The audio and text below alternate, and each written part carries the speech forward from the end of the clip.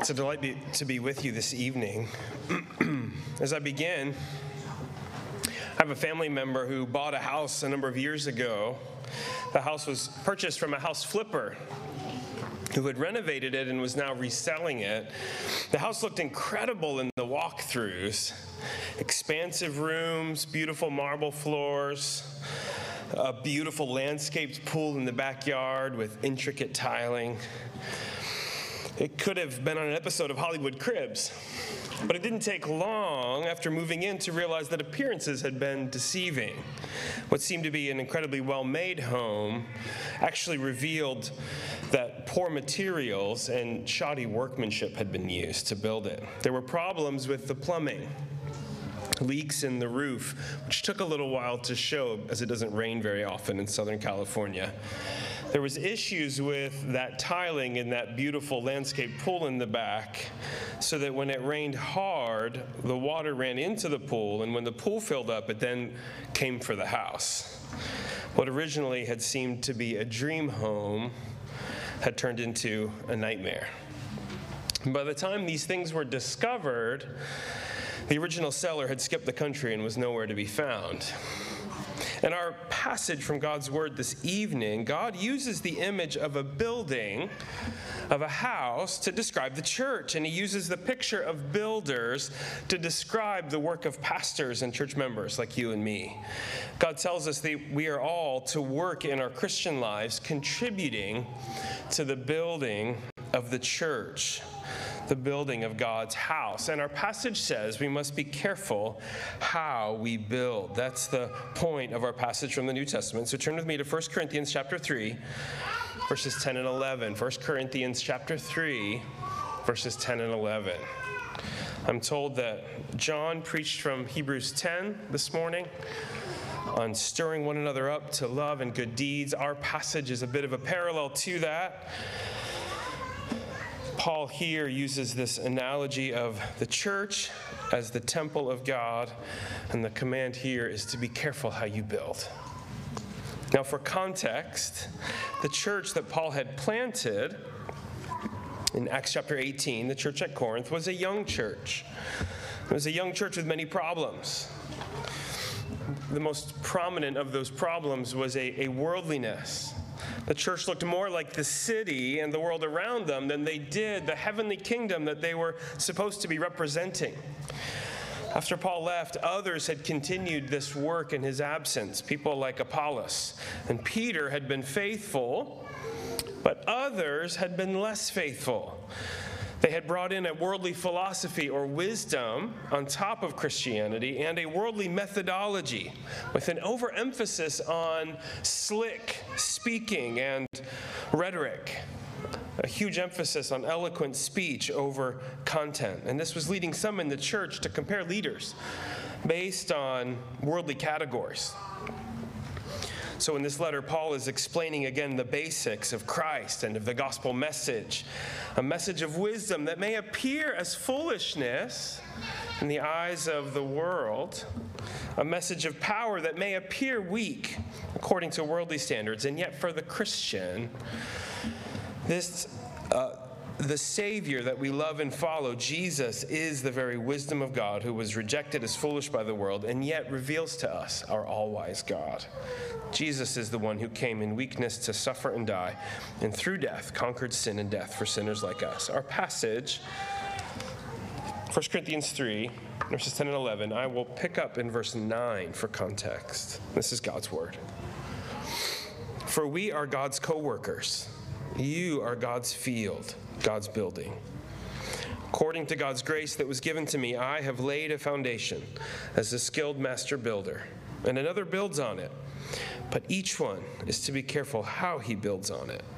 For no one can lay any other foundation than what has been laid down. That foundation is Jesus Christ. The Apostle Paul has just been explaining the work of a pastor, the work of gospel ministers, in verses 5 to 9. He's been describing it using an organic metaphor from the garden. He, Paul, planted, he says, Apollos watered, but it was God who gave the growth. Paul explained that in the scheme of things, the Corinthians' tendency to elevate human leaders misunderstands the nature of true gospel ministry. The church is God's garden, God's field. He's the one who's at work saving souls, growing his people. And pastors, even apostles, are only God's servants being utilized to facilitate his salvation work. Paul and Apollos are nothing, Paul says in those verses.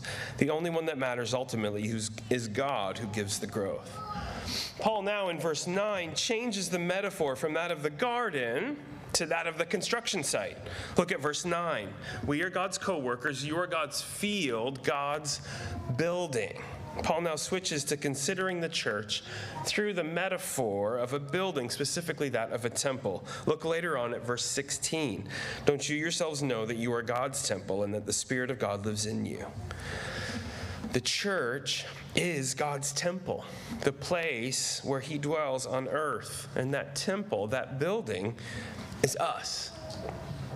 It's not a physical building, it's a spiritual one. Now, God in the Old Testament dwelt in tabernacles and temples, with his presence residing in those places. But in the New Testament, those images are used to describe the spiritual building of the church, God's people gathered. Now, we are, as a church plant, it's obvious to us that we as a church are not a building because we have to rent or lease space wherever we can. We're thankful to have a place to put down some roots, but it's not permanent, not as permanent as your building. But even your building isn't completely permanent. Buildings fall apart from one generation to the next. And sometimes people can confuse the building with the thing itself, but COVID probably made this clear to all of us. The church is a people, not a place. The church is a people. And the way that we build the church isn't through bricks and mortar or wood physically, but by building up the people of God. The church is built on one and only one foundation, first of all, verse 11, which is Christ. And that foundation was laid in Corinth by the work of Paul preaching the gospel of Jesus Christ. Paul said a chapter earlier, when I came to you, brothers and sisters, announcing the mystery of God to you, I did not come with brilliance of speech or wisdom. I decided to know nothing among you except Jesus Christ and him crucified. You see, Paul planted in that garden analogy by sowing the seed of the word of the gospel. And Paul laid a foundation in the building analogy by preaching the gospel of Jesus Christ, founding these believers on Christ. When we started meeting as a church, the first sermon that I preached at our first service in May was from 1 Corinthians 15, 1-8. I wanted to make clear from our very first service, from the very first sermon, that it's the gospel that the church is to be built on. So I preached from 1 Corinthians 15. I passed on to you as of first importance what I also received, that Christ died for our sins according to the Scriptures, that he was buried, and that he was raised on the third day according to the Scriptures. This gospel message is the only message upon which we stand and upon which the church is to be built. The reformers in the Protestant Reformation, which I'm sure your interns are reading about, were right to explain that for a church to be a church at all, it had to have as its foundation the right preaching of God's word, and that meant, at bare minimum, a right preaching of the gospel message. If the message of the gospel is not there in a church, your church is not a genuine church at all. For you see, there is no other foundation for the church than that of Christ. So friends, at Bethany, you may not realize this, but it is important for you to always encourage your pastors, encourage your elders to preach Christ as the foundation of the church and to never move on from it. This is Paul's concern with these leaders. They are moving on from this gospel message of first importance.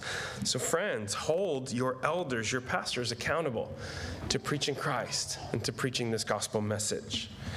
A few weeks ago, after a sermon, my wife told me on the way home from church that she didn't remember hearing the gospel in my sermon. That was a bit of hard feedback to hear. I had to swallow some pride, think back over my sermon, and admit that she was actually right.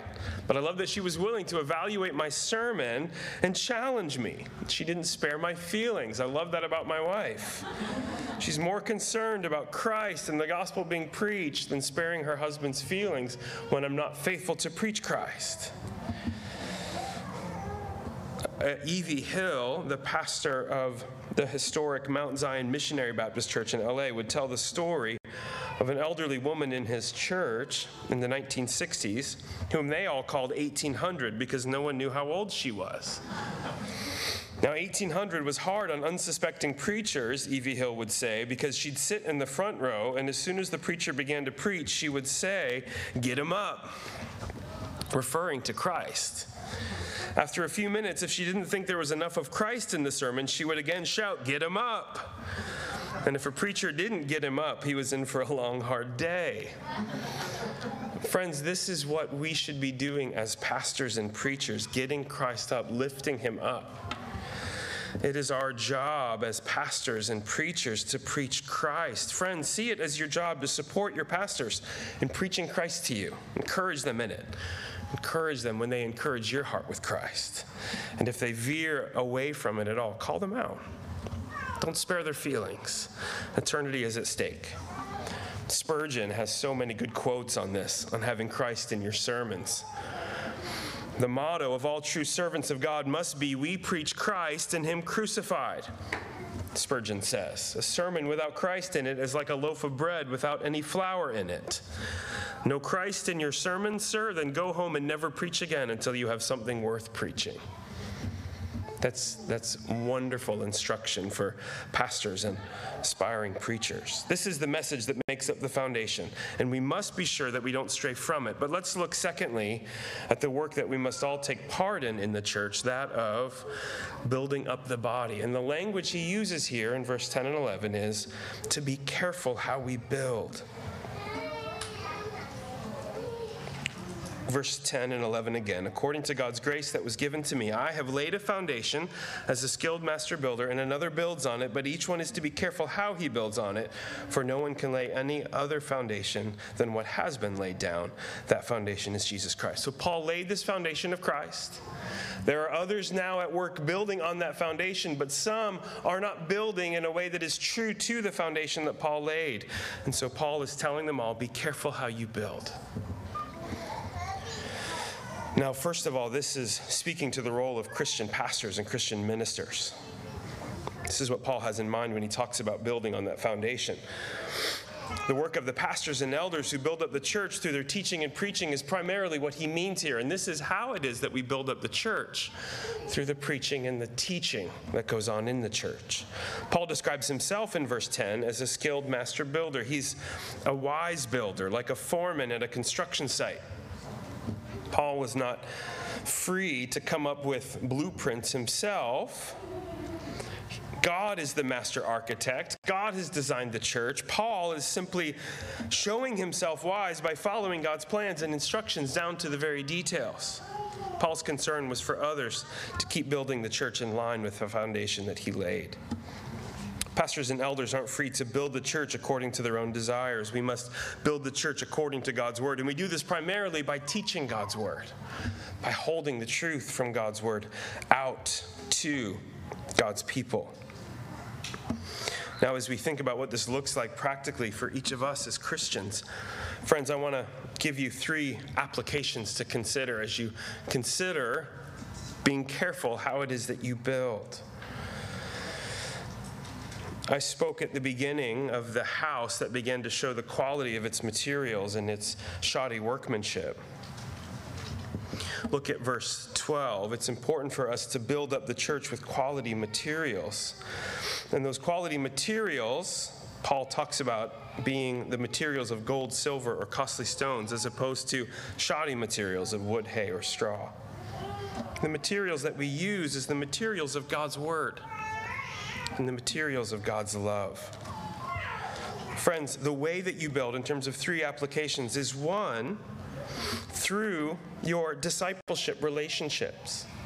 Friends, this is something that all of us as Christians are called to do, is to build up the church. There's a sense in which elders and pastors have a greater responsibility in terms of the building that they do, but it's clear from 1 Corinthians 12 to 14 that each of us is to be building up the body of Christ with the gifts that we've been given. And whether we're serving or whether we are speaking, we are all to be faithful, to be building up the church. And one of the most practical ways that we do this is through discipling one another, helping each other follow Jesus. So friends, let me encourage you to be faithful in discipling one another, to be faithful in helping others follow Jesus and having others in your life that help you follow Jesus too. Discipleship is crucial material in growing the church, Christ's body. So friends, are you building through your discipleship relationships? How are you doing it? Can you write down some practical ways that you are doing it? And if you're not, perhaps talk to an elder or one of your pastors and think together through how it is that you might be able to do this more.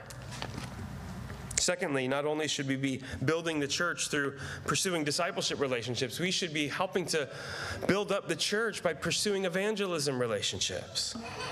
The way that the church is built up is not only through the individual Christians being built up, but also then through living stones being added to the church as this temple grows up into Christ.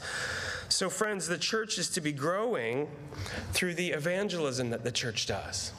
Now, there's a sense in which your pastors are evangelizing through the sermons that happen, through the preaching that happens on a weekly basis here at Bethany, but the church is to be evangelizing not only when it's gathered, but also when it's scattered. God has put you in places that your pastors aren't going to go this week, and you will have opportunities that your pastors and elders won't have this week. Opportunities to share Christ with friends and co-workers and neighbors, the non-Christians that the Lord has put you in contact with. And friends, let me encourage you to be taking those divine opportunities that He gives you and speaking Christ to those around you. This is a wonderful way to be building up the body of Christ through your evangelism. Thirdly, a third application in terms of how it is that you can be building the church is to consider being sent out by your church to build other churches in other places. Now, this may be, for some of you, something that you haven't thought of before, but Paul was sent out by the church at Antioch to take the gospel to other places. The reason there were churches in places like Corinth and Ephesus, Thessalonica, and Philippi is because Paul and Barnabas, and then later Paul and Silas and John Mark were willing to leave their churches to go and take the gospel to other places where the gospel had not gone yet. Friends, it may be that the Lord might use you to build up His church by being sent out of Bethany to go to be a missionary, or perhaps to go and be a part of other church plants or other churches that need to be revitalized. This is a wonderful way for you to consider being careful how it is that you build, by being concerned with other churches and other places being built up, and considering, well, could God use me to go and help to build in some other place, a place where a church is not as established as it is here at Bethany. Friends, let me encourage you. Are you building? How are you building? Are you on the sidelines? Are you slowing people down? Or are you working hard? Friends, let me encourage you to be faithful, because the Bible tells us in this passage that there is an inspection coming. And for those of us who have been faithful, we will be praised by God for our faithful work. We will hear those delightful words, "Well done, good and faithful servant." For those who have not been faithful, this passage goes on to tell us that our lives, our ministry may be wasted, that inspection of fire may prove that our work was a waste. Friends, I hope that you hear this passage as an encouragement to be faithful, so that one day when you stand before Christ, you hear those wonderful words that all of us want to hear, that praise from God. Well done. Let's go to the Lord in prayer. Father, thank you for using people like us, redeemed sinners, to be used of you to build your church, your temple, your house. And Lord, we pray that you would use the members here of Bethany to be building up this body, and to be used of you to glorify Christ here in Bellflower and beyond. Lord, give us each wisdom to know how it is that you would have us built. Strengthen us for the work, for our good and for your glory. In Christ's name we pray. Amen.